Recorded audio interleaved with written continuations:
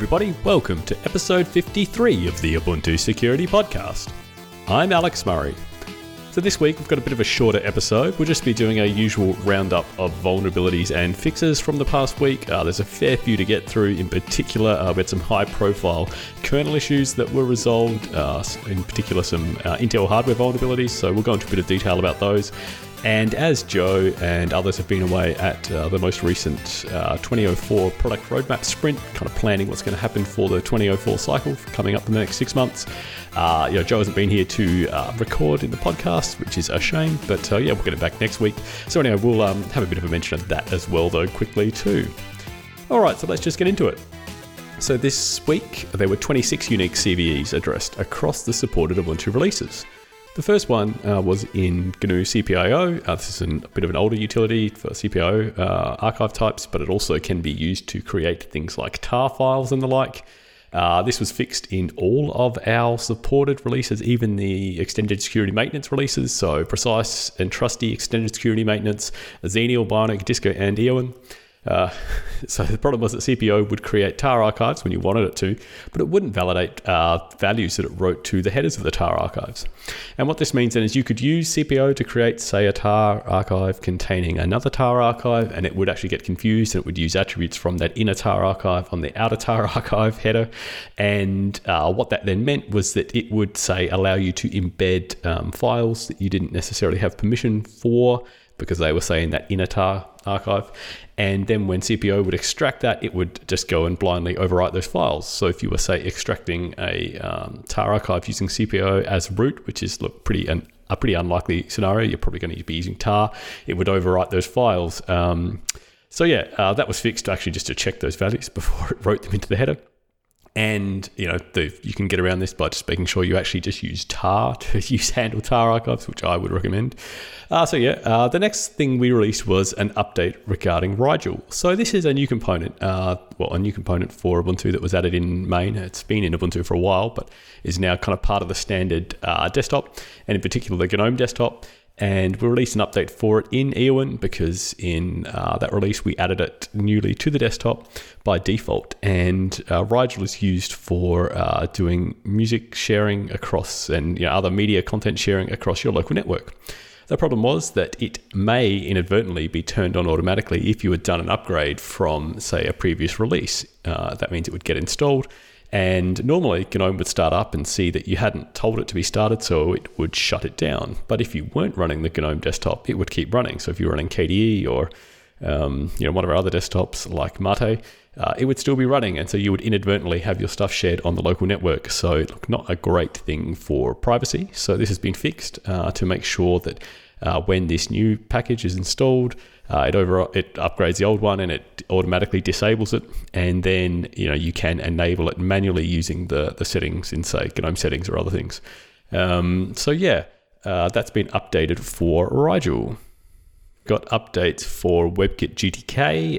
As usual, these don't come with a lot of details from upstream, and so in fact there was actually an update released late last week for WebKit GTK, and then there was a new update released over the weekend as well, so we updated it twice. So it was updated for 4 different CVEs in Bionic and Disco, and then we updated it again early this week for 2 more CVEs for Bionic, Disco, and Eowyn. We also updated FreeBRDI or FreeBIDI. I'm not sure how you say that, but anyway, it's a library that's used for handling bidirectional Unicode text, and this is used by a lot of other libraries, things like Pango, for doing text rendering, and then in turn that's used by GTK and stuff, so it affected a fair bit of stuff. And what happened was we had an issue reported to us about a potential crash in Qt applications for handling bidirectional Unicode text. And so the Qt developers had fixed that upstream, and so we got a CVE assigned for that because it looks like the kind of thing that you could quite easily use to crash various Qt applications. But then in testing that, we found it also crashed GTK applications, which was strange because the crash in Qt was solely in Qt code, and none of that was in GTK code. And it turned out that the FreeBIDI library had an almost identical flaw in the way that it handled these Unicode characters. And essentially both of them had a stack-based buffer overflow. In the Qt case, that was on a read. So you would just be trying to read past the end of an array, and so you would get a crash. But in the FreeBSD case, that would actually be a write to this array on the stack. And so you could potentially get code execution as well. Both of them used a fixed size array. I think there was about 128 characters in each case. So again, very similar code. But neither would check the bounds of this array. And so this was fixed by adding a simple check. We reported this to the FreeBSD developers, and they fixed that quite quickly. And so we've rolled that out now for Disco and Eowyn. We've also updated Bash in Precise Extended Security Maintenance. This was quite an old CVE that was announced just recently though, so it only affected very old versions of Bash, and in particular doesn't affect anything in, say, Xenial or Bionic or our newer releases like that. It only affected Precise, which is 12.04, and this was a heap-based buffer overflow in Bash that could be triggered by printing wide characters, say using echo-e, and it would overflow this buffer. So that's been fixed for Bash in Precise Extended Security Maintenance. And this brings us then to a bunch of updates, in particular for the kernel and Intel microcode around a bunch of Intel hardware vulnerabilities. We've got some kernel updates here that weren't just for those, but they were the big ones for the week. And so the team has published a knowledge base article. I've got that linked in the show notes. This covers the 4 different Intel hardware vulnerabilities that have been fixed through a combination of microcode and kernel updates this week. And so the microcode is used to address 2 of these.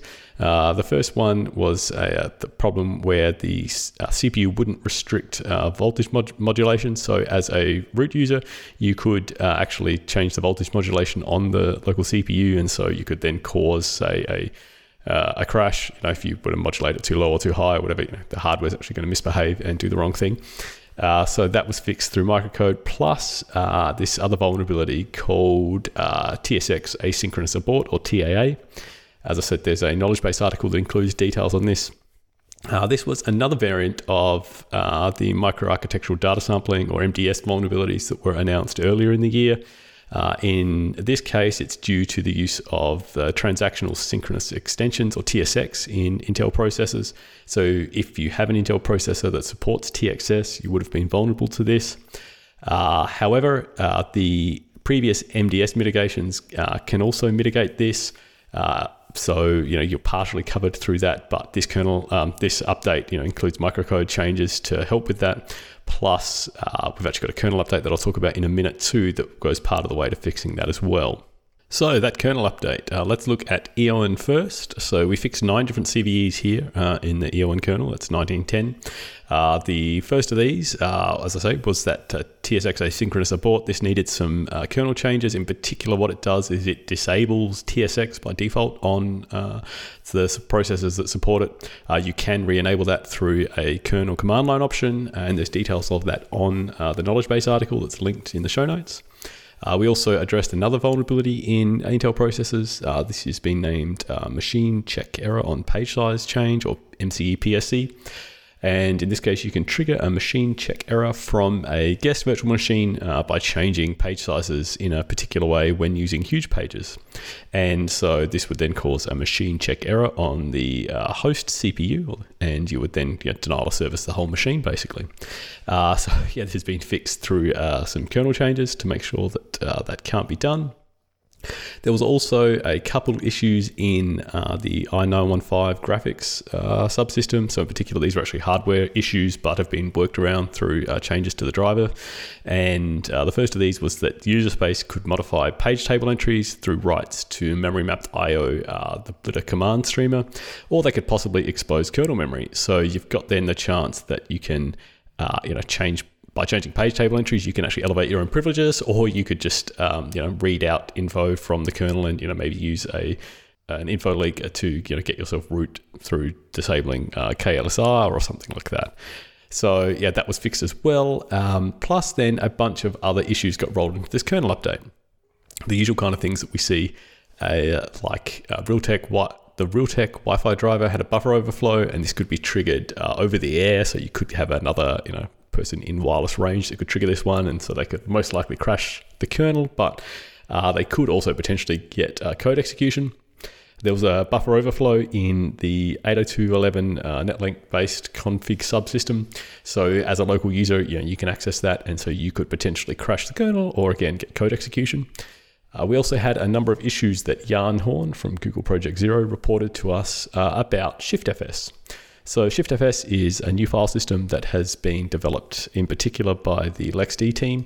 This is used in user namespaces, so you can do things like easily map user IDs and group IDs between the host or the underlying file system and the file system in a user namespace. And the problem was, though, it could confuse the user and group ID of the lower file system if you weren't using the initial user namespace. And so you could therefore bypass discretionary access controls. So that was fixed.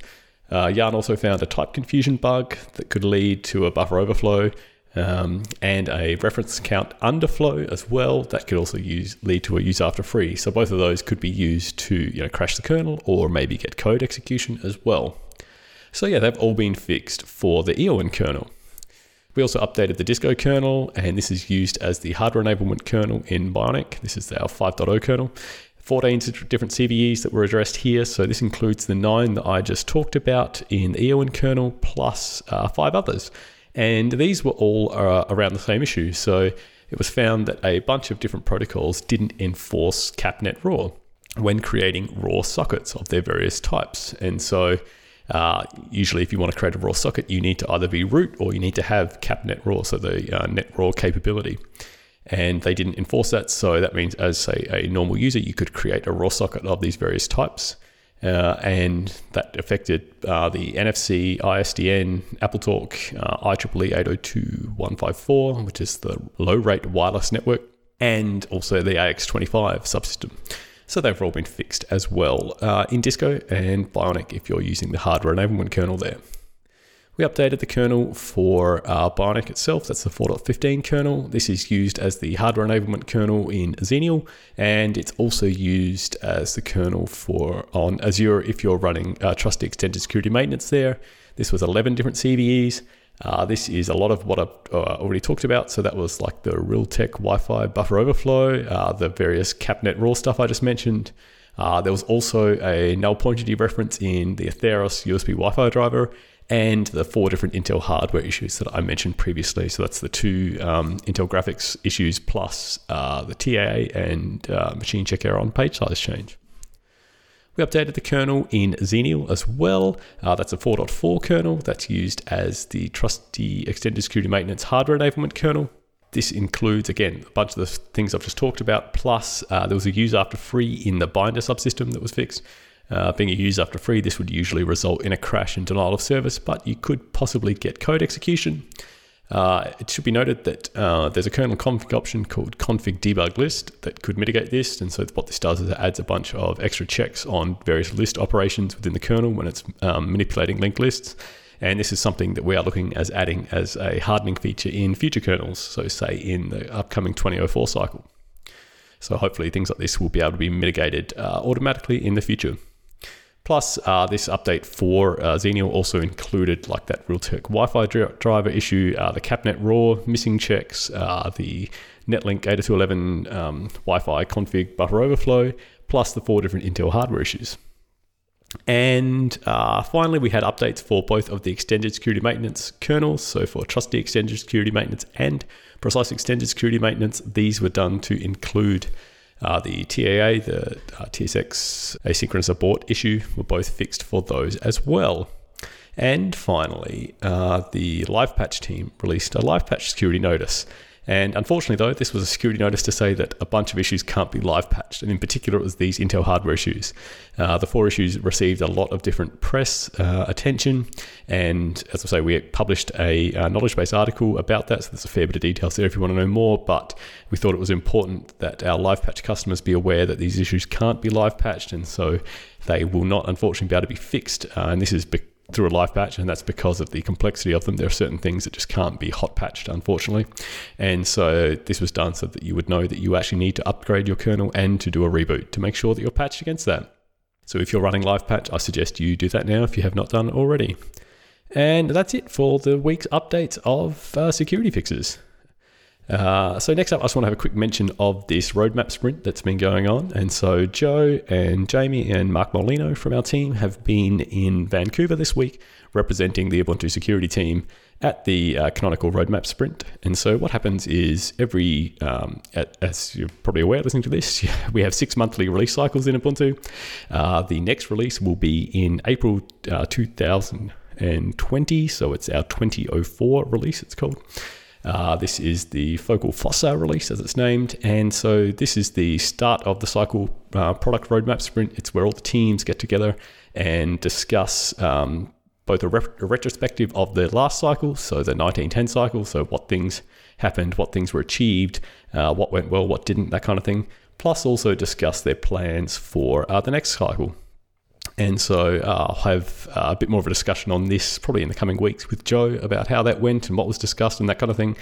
I think we've made a call on the podcast for this previously, but if anyone does have any burning issues or things that they would really like to see addressed over the next 6 months, please let us know. And so that takes us to the end of the episode. If you do want to get in contact with us to suggest any features or otherwise, you can email us at security@ubuntu.com. Or if you want to come and talk to us in real time, you can find us hanging out in the Ubuntu Harden channel on irc.freenode.net.